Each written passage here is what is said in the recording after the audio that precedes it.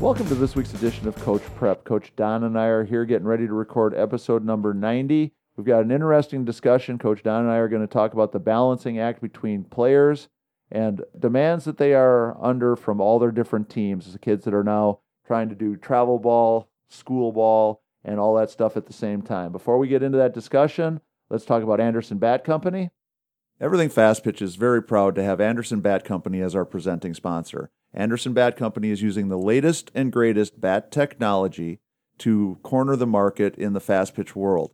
They have the -9 Rocket Tech, the -10 Carbon, and the -11 Carbon Light. Anderson Bat Company is using this technology to put a high-performing bat in the hands of hitters that really know the difference between a good bat and a great bat. We're also working with Anderson to provide a discount for all of our listeners. Go to the Anderson Bat Company website and order your bats. Use the EFP20 discount, which is for everything fast pitch, and you'll get a 20% discount. It's a great way for you to save a little bit of money on a great bat and also help support everything fast pitch at the same time. And let's talk about Patreon.com. Please become a patron if you can. Go to Patreon.com/everythingfastpitch. Coach Don and I have been doing the podcast now, sneaking up on 3 years plus. The reality of it is that patrons are keeping us moving. They're keeping us going forward.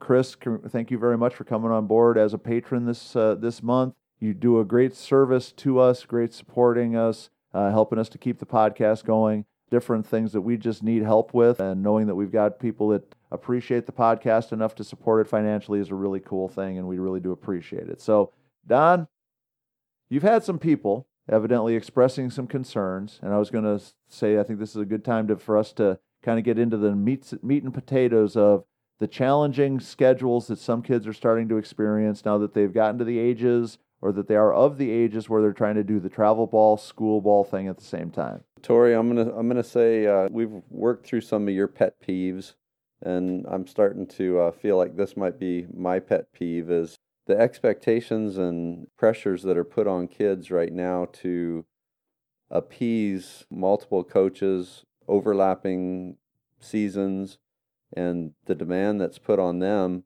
when they're already, the ones I'm talking about, are already athletes that are doing everything that they're supposed to maximize their opportunity to excel to be the best athlete they can be. Again, I'm going to put out there right out front that I've got a lot of very, very dear friends that are high school coaches that I respect and think the world of. They are doing a lot of things for kids that otherwise wouldn't be available for them. But I think we're going to dive in and talk a little bit about trying to manage it as a parent, for some of our real high-end travel ball kids that are also superstars on their high school teams, right? Well, and not even so much whether a kid is a superstar or not. I think that we think about those kids in the equation a lot because many of them are the ones that are aspiring to play college softball. Many of them are doing the things above and beyond the normal call of duty to try to, fulfill that goal. And to my way of thinking, we just have a really simple problem that I don't think there's a solution to. The problem is simple. If you're coaching your high school team, you care about your high school team. Sure. If you're coaching your travel ball team, you care about your travel ball team. If what you think about is your number one priority is, I've got a really good high school team. We got a chance to win a state championship this year. I really got a good travel ball team. We got a chance to make some noise. Both of you are going to approach it thinking about, well, what's best for our team and what's going to give our team the best chance to be successful. And unfortunately, in the world of coaching, the reality of it is that I don't know very many coaches who are going to think of things any more diplomatically than what's best for me and my team. And that's Sure. where this rub comes in for players that are trying to do both. While part of me understands that it feels like a lot for players to think about practicing every day, or it feels like a lot for them to think about being committed enough to practice with their travel ball team and then practice with their high school team and play tournaments on the weekends with their travel team and then have to show up at practice on Monday morning for their school ball team. Here's my simple old man get off my lawn response. Suck it up, Buttercup.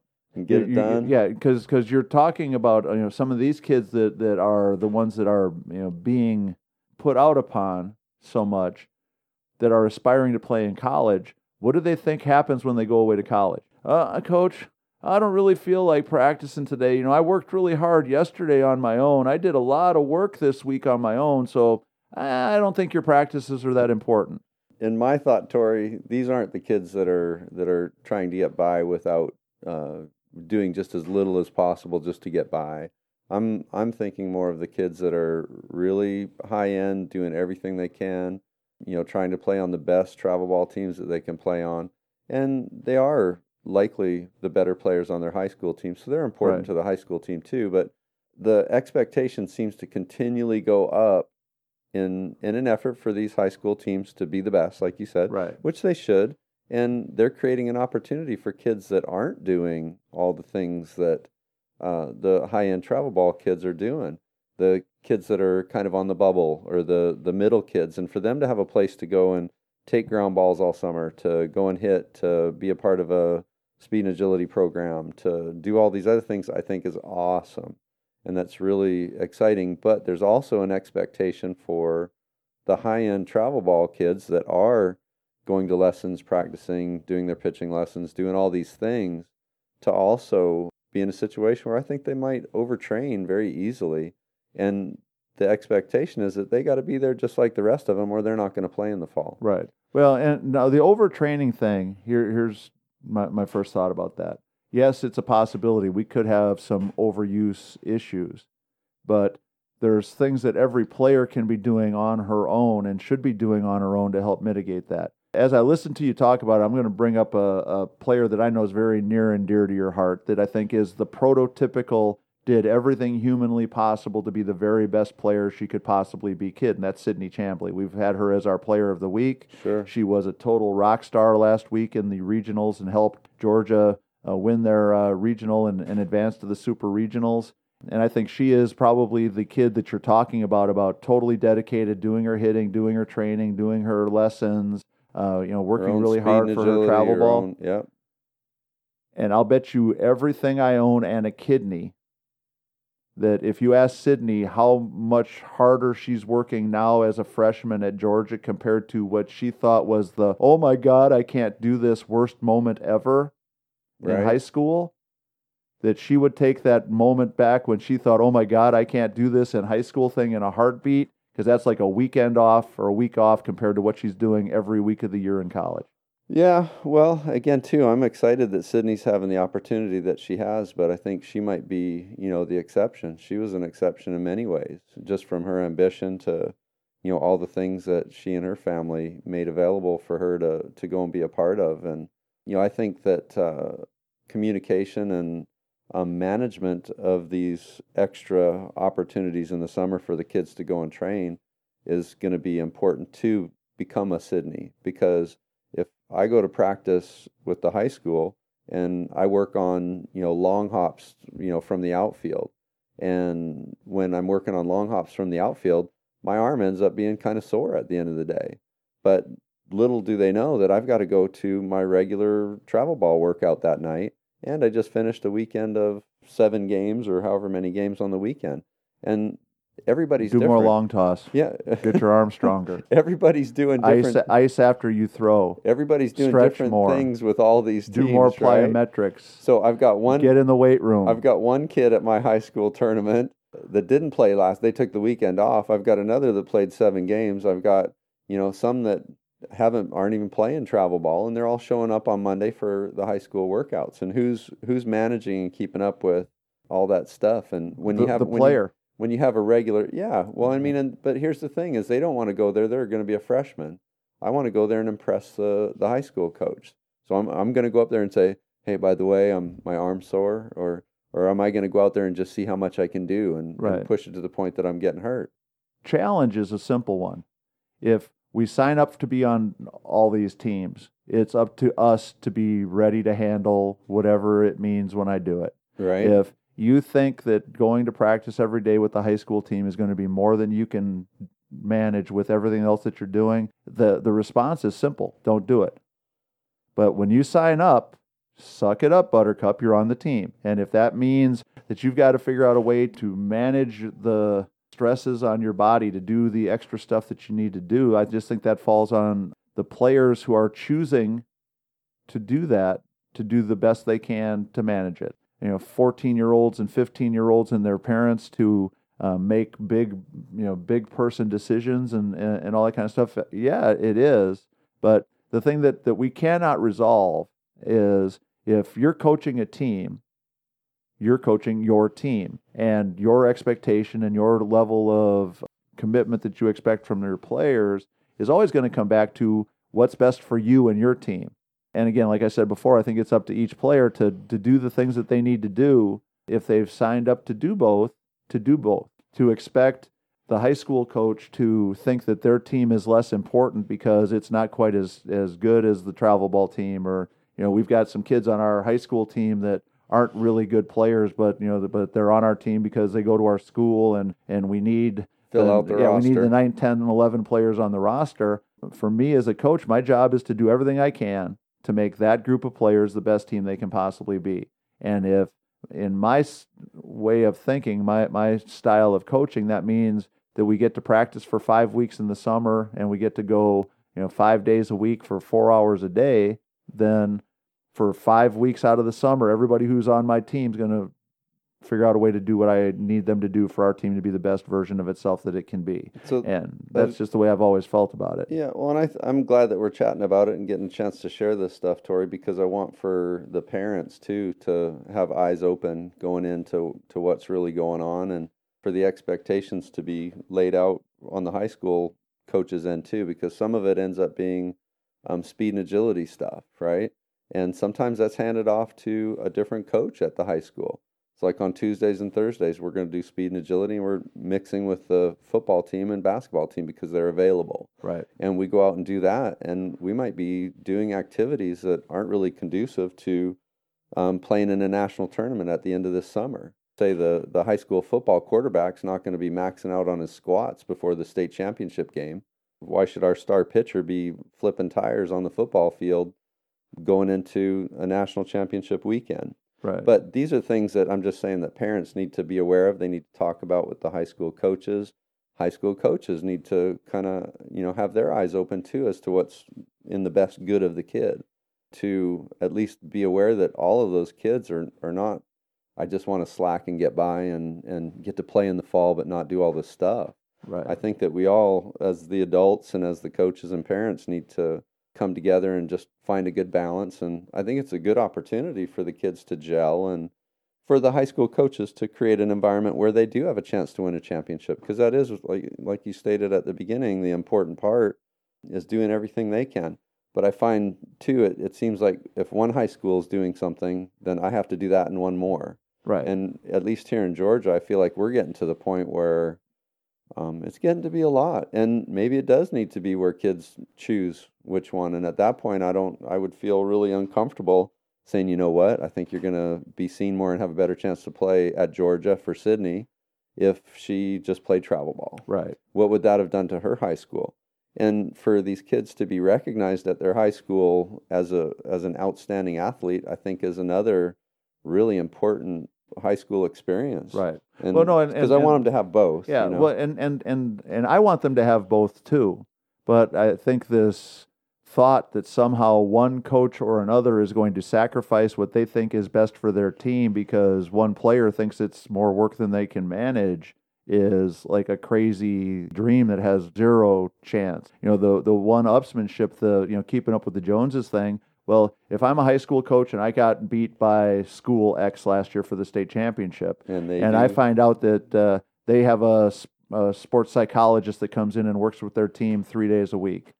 In hindsight, I look back at it and say, well, we're maybe a little bit more talented than them. Maybe that's what their leg up was. Then I'm going to get a sports psychologist. Yeah. If I find out that they signed up for boot camp and they had a retired Navy SEAL come in and do a boot camp for a week where they were doing survival training and eating sticks in the woods and learning. How are we going to one up that? Right, but if I find out that that's something that they did, and I thought look back and think, well, maybe that's the leg up they had. Maybe that's why I'm going to do the same thing. And yeah, the arms race is going to keep accelerating because coaches the vast majority of coaches, I think, want to win. That's a big part of the motivation, especially if we're in a situation where we've got some talented kids that have a chance to win.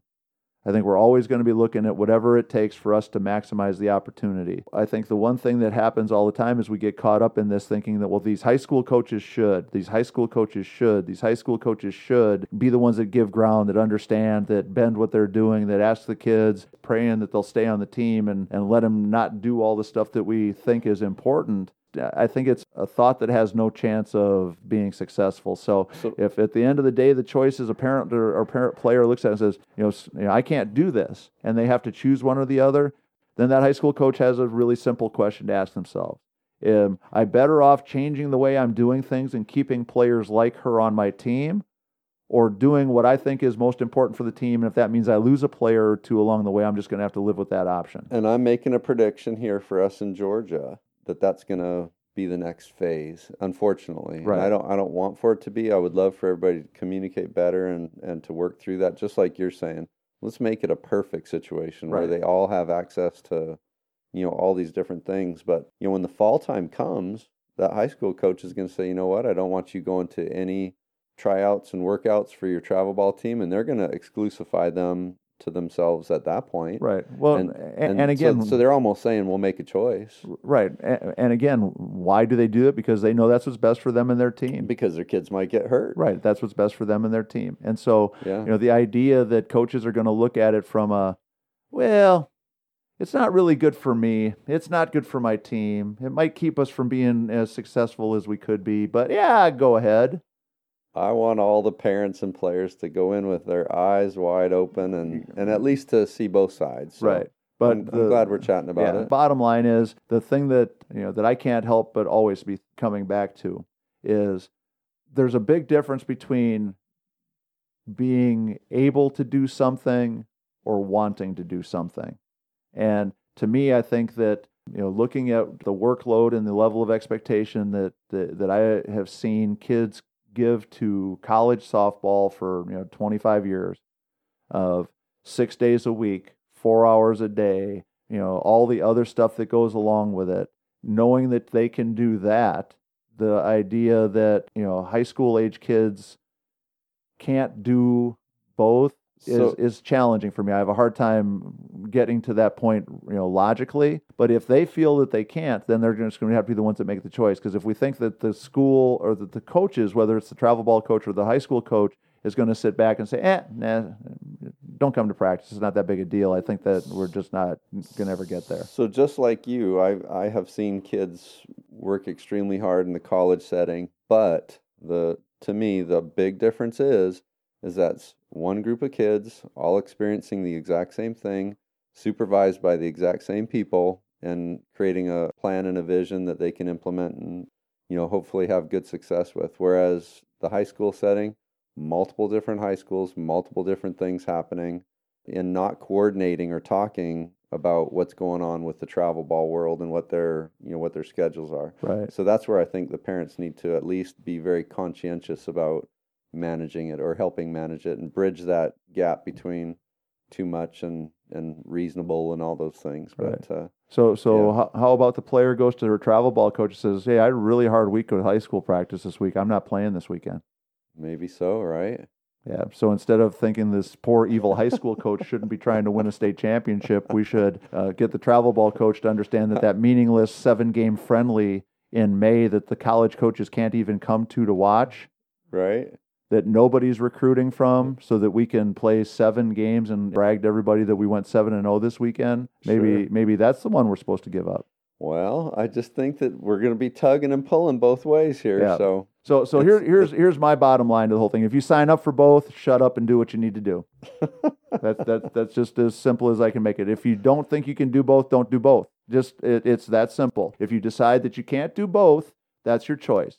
You can't be half in, half out. Either you're going to really play and you're going to do what it takes to be on the team, or don't play. Don't think that because you are already working hard that it means it's okay for you to not show up for practice, not show up for weights, not show up for workouts, and still expect to play just because you're talented enough to not do any of that stuff and still be one of the best players on the team.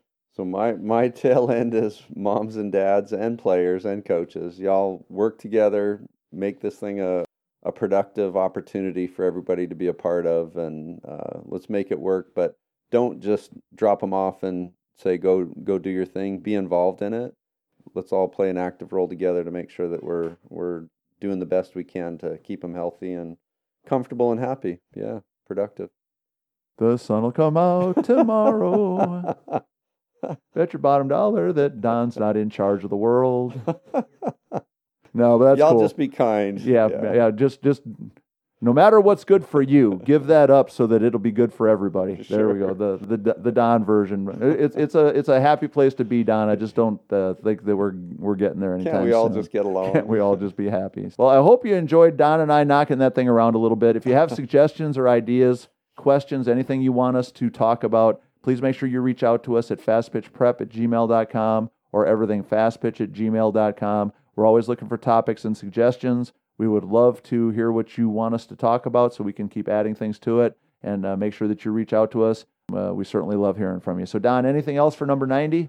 No, just looking forward to another sunny day, Tori. Another beautiful day where everybody gets along. So for Coach Don McKinley, our producer Stan Lewis, this is crabby old Coach Tori saying have a good week, and we'll talk to you again next time.